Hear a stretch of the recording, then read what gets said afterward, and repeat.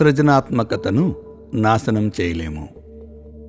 అంతరాత్మను అర్థం చేసుకునే దృష్టితో ఉన్న మానవాళికి 2 రకాల జ్ఞానులు మార్గదర్శకత్వం చేశారు. 2 మార్గాల గమ్యం ఒక్కటిగానే ఉన్నప్పటికీ ఒకరు సానుకూల పక్షం నుంచి, మరొకరు ప్రతికూల పక్షం నుంచి ప్రయాణిస్తారు.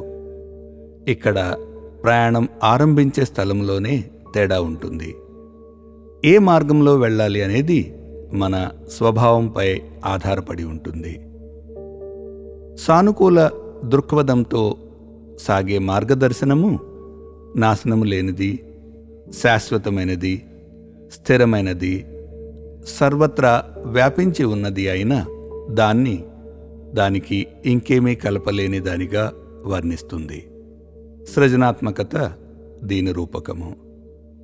ప్రతికూల దృక్పథంతో సాగే మార్గదర్శనం నాశనం చేయలేనిది, స్థిరమైనది, శాశ్వతమైనది, సర్వత్రా వ్యాపించబడినది అయిన దాని నుండి ఇంకేమీ తీయలేని దానిగా వర్ణిస్తుంది. శూన్యం దీనికి ఒక రూపకం. సృజనాత్మకత, శూన్యం అనేవి రెండూ సృష్టి, భౌతిక వ్యక్తీకరణ సామర్థ్యాన్ని కలిగి ఉంటాయి. సృజనాత్మకత సృష్టికి దారితీస్తుందని అంతర్లీనంగా అర్థం చేసుకోవటం సులభం. మరోవైపు విజ్ఞాన శాస్త్రం ఈ సమస్త సృష్టి శూన్యం నుంచి పుట్టిందని, విశ్వాన్ని ఉనికిలోకి తీసుకురాగలిగిన శక్తి శూన్యానికి ఉందని నిర్ధారణకు వచ్చింది. చిన్న పరమాణువు నుంచి శక్తివంతమైన విశ్వం దాకా శూన్యం అన్నిటా వ్యాపించి ఉంటుంది. శ్రీకృష్ణుడు తరచుగా ఉల్లేఖించిన శ్లోకంలో ఇలా అంటారు: ఈ ఆత్మను శస్త్రములు ఛేదింపజాలవు, అగ్ని దహింపజాలదు, నీరు తడపజాలదు, వాయువు ఆరిపోవునట్లు చేయజాలదు. శూన్యాన్ని గాని సృజనాత్మకతను గాని ఏదైనా ఆయుధం నాశనం చేయగలదా? ఖచ్చితంగా చేయలేదు. మహా అయితే సృజనాత్మక యొక్క భౌతిక వ్యక్తీకరణను మార్చుకోగలుగుతుంది.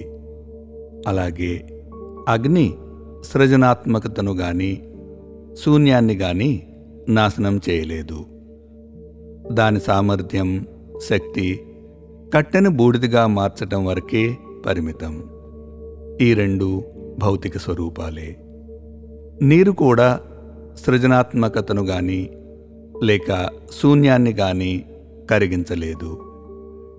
అలాగే గాలికి కూడా వీటిని ఆరిపోనట్లు చేసే నైపుణ్యాలు గాని శక్తి గాని లేదు. సృజనాత్మకత సృష్టిని ఉనికిలోకి తెస్తుంది, కానీ సృష్టికి సృజనను ప్రభావితం చేసే శక్తి లేదు. ఇక్కడ దిశ ముఖ్యమైనది. ఆకాశంలో మేఘాలు వచ్చిపోతూ ఉంటాయి, కానీ అవి ఆకాశాన్ని ప్రభావితం చేయలేవు.